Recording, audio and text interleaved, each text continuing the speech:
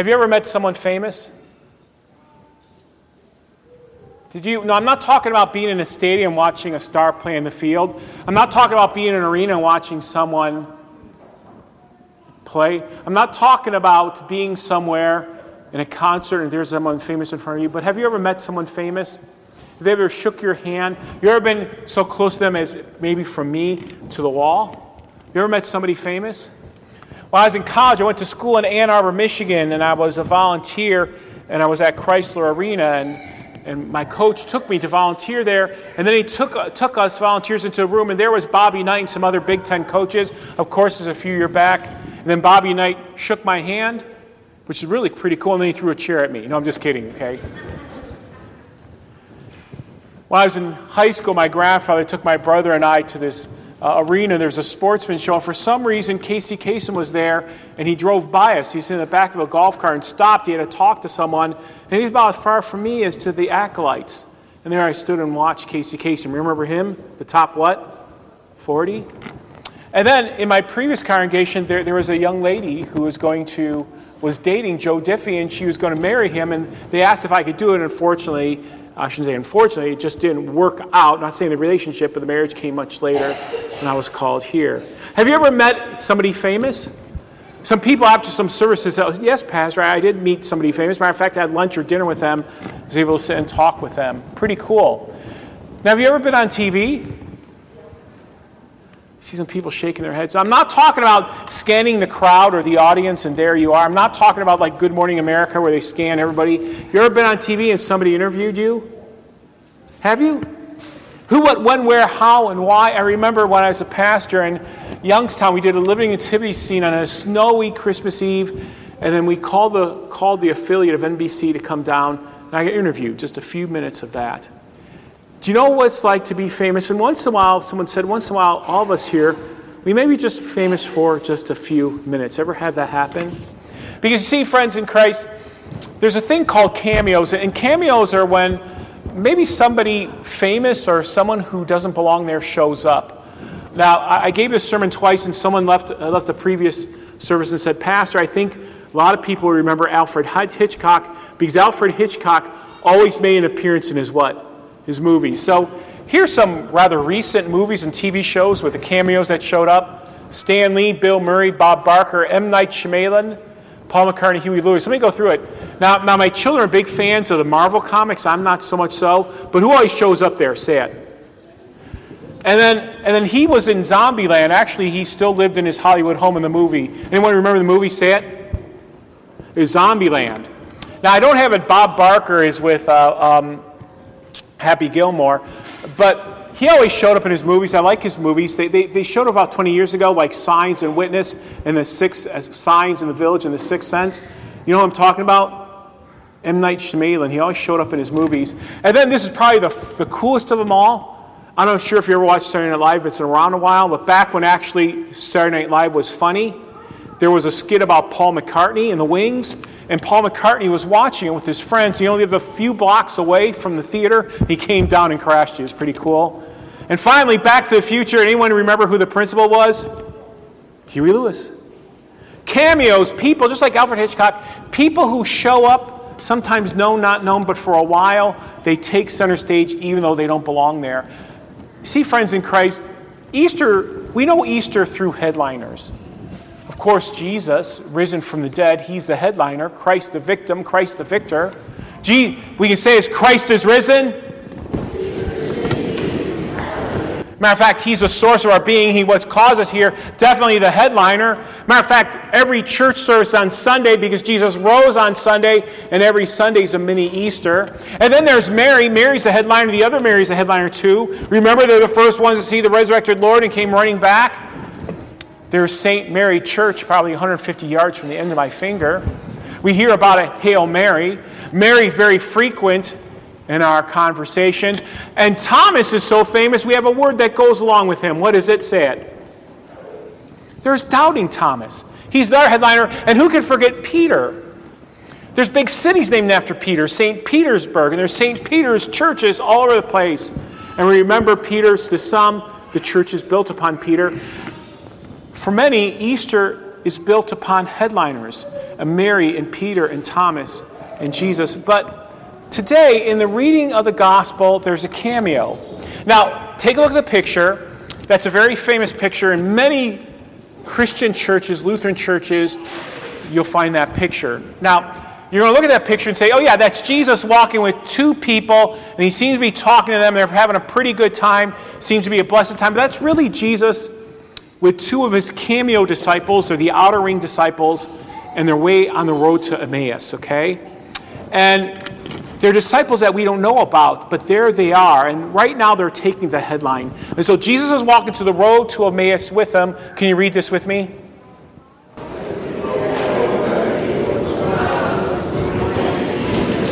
And what these two disciples are saying is that, yeah, we followed Jesus, but we heard he died, and that's just about it.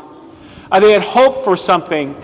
And sometimes you and I, we hope. We hope for this, and we hope for that, and things just don't want to work out.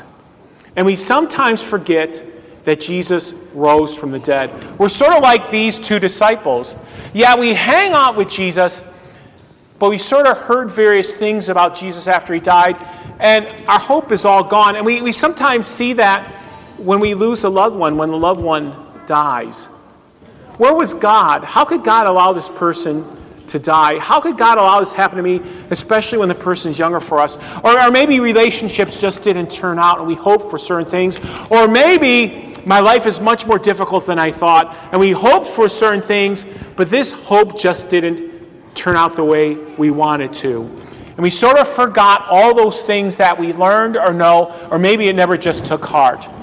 So those are the disciples. We hope for that, but really didn't register to us what's happening. And so now the resurrected Christ tells the rest of the story. Who was it that in those radio broadcasts always told the rest of the story? Anyone know his name? What is it? Who? Yeah. Okay? He always told the rest of the story. And then Jesus says this. Read it with me.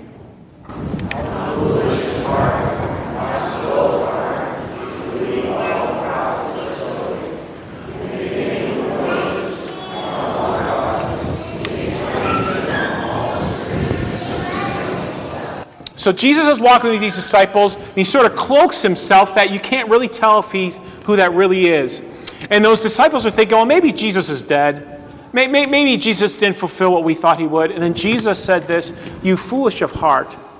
Didn't you read the Old Testament, and yet you claim to be the disciple? Didn't you know what I promised? And so he begins to open up Scripture to them. He brings them a blessing to anchor them into his word and his promises. He grows them into something much deeper. He grows them to mature into something much more sophisticated faith. Because let's be really honest here. Most people think that the Old Testament is law and the New Testament's what? Gospel. And the Old Testament, God is old and cranky and he kicks rears and he takes names. But the New Testament, God is nice and gentle. And the Old Testament's a really mean and cranky God. And the New Testament, God is sort of nice and fluffy. But then Jesus tells those disciples, have you not studied the Old Testament? Did you not study the Word? And by the way, friends in Christ, I'm going to tell you right now, do what you believe about the Bible comes from what somebody else tells you, or do you read it yourself? Have you studied the Old Testament books themselves? Do you simply listen to what maybe the TV and the radio tells me about it? Because you listen to what the TV and the media tells you about it, Old Testament's law, New Testament's gospel. Old Testament God is old and cranky, New Testament God is nice and kind. So let me take you into the Old Testament as Jesus is explaining this to his disciples. Well, there's the foot on the snake. Where does that come from? Remember Adam and Eve and the sin, and they're ashamed because they are naked, and then God promises this. And from Eve you will have a descendant, and from you, Satan, you'll have descendants, and you will nip at his heel, and he will crush your what? That's a promise of everlasting life. That's a promise that the devil will be defeated. There is the resurrection. And there, for the Jews on Passover, they're to take a male lamb, kill it, take its blood and paint it on the what? And the angel of death will pass over, and you will be saved because I'll save my people by the blood of my lamb. and all people will be saved. And there is the hope of the resurrection. And there is King David. Do you remember the promise concerning King David? That your kingdom will last how long? Say it. Forever. Your kingdom will last forever. And finally, Isaiah chapter 53. That talks about the death of Christ in such detail, and that the grave will not hold him. And what Jesus is telling the disciples, did you not read that in the Old Testament? Didn't you hear what Moses and the prophets said? Then how could you even doubt that I'm risen from the dead?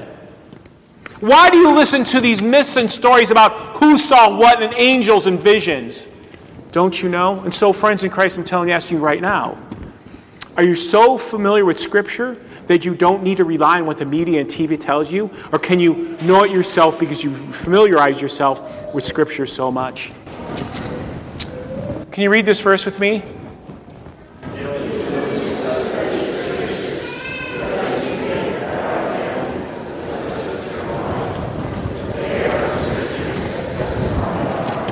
So Jesus is talking to the Pharisees, and the Pharisees say, "Oh, Jesus, what do you know?" Then Jesus said this, "You Pharisees study the Old Testament because you think you know them, but they are the Scriptures that testify about who?" I put up there a paint easel with some paintbrushes and paint. And if we are going to take a look at the Old Testament and all the verses about Jesus Christ, and we begin painting a picture about the Messiah, who do we have a picture of? Say it. The Old Testament is that which speaks of Jesus. I did this once in a sermon when I was first here. In your Bible, get a red thread or a red piece of yarn and put in your Bible. Well, why do I want to do that? Not for a page marker, but to remind you that Jesus is a red thread that goes through all the Bible, because all the Bible eventually is about who? Say it. You study the Scriptures, but they are that of me. Disciples, why are you fretting? The Old Testament said that I will rise from the dead. Familiarize yourself, friends in Christ, with the Bible, that you know that. And then the resurrected Christ brings us into community. Do you pray this before you eat? Can you pray it with me? Come, Lord Jesus, be our guest, and let these gifts to us be blessed. Now, I'm not going to talk about the these or the thys. Now, of course, that's a thanksgiving before we eat. Do you give thanks to God before you eat, or do you just dig in? Martin Luther once quipped that we ought not like to be hogs to the trough. You ever feed hogs and have them go at it? Rather, we are to take the time to what? Pray and give thanks to God. But notice in this prayer, we're just not praying thanking God that we're eating, but we're asking Him to be our what? Our guest. We're asking Him to come and to be fellowship with us. And so Jesus speaks this to those disciples. When He was with them, He took bread, gave thanks, broke it, and began to give it to them, and their eyes were open and they saw Him. Because why? Because they're in fellowship with Him. And that's God's desire. That's Jesus' desire for each and every one of us here today, that we are in fellowship and communion with Jesus. That we're in fellowship and communion with Jesus, and that Jesus is with us. And that Jesus walks with us in the paths of our lives. And many times Jesus ushers Himself into our lives without us even knowing it. We learn things about Jesus, we grow in our faith, and sometimes don't even recognize it's Him. Why? Because Jesus desires to be in a relationship with Him. Many people have said this before. Well, I'm spiritual, I'm not religious. But I believe this. Christianity isn't a religion. It's a relationship with who? Jesus Christ, the resurrected Christ, who desires to come with us and walk with us on the roads of our life. And finally, friends in Christ, the resurrected Christ leads us to open our mouths and to speak with our actions. Read the next verse with me, please. Now, you just heard, no offense, Ike John speak. But you hear what Ike John said? When he's in high school, he's going to share his faith, and he's going to pray with the players on his team. He's opening up his mouth of what happened. That's what the disciples said. We saw the resurrected Lord. He taught us the Old Testament, and we're going to open up our mouths about that. Open up our mouths to share the resurrected Lord. Now, I said this on Easter Sunday. I'll say it again. If Jesus is risen from the dead, nothing else matters. Let me say it again. If Jesus is resurrected from the dead, nothing else matters. If Jesus didn't rise from the dead, then nothing matters. We're still underneath death, the condemnation of hell and pain. If Jesus rose from the dead, nothing else what? Matters. That solves everything. Jesus didn't rise from the dead. We're still in misery and pain. Open up our mouths to the hope we have. And you ever thought of this? You might be the only Jesus somebody knows. Yeah, I know you go to church. I'm watching what you do. You might be the only Jesus somebody knows. How you say things, what we do, how we share things. We're the only Jesus somebody knows. So friends in Christ, on the road to Emmaus, our resurrected Lord shows himself to be in union and relationship with us. And finally, you see the resurrected Christ moves us from cameos to headliners as we're Jesus for others. And I think that's true for our church and school. That's our message. It's true, the Lord had risen. Last night I went to the school play. It was The Lion, the Witch, and the Wardrobe. If you haven't seen it, it's allegory by C.S. Lewis from the Chronicles of Narnia. And in that play, Aslan, who's allegorically Christ, rises from the dead. That's true. That's our message. That's our hope. That's a blessing. So how about this for a closing thought? Can you all read it with me? He lives a kind.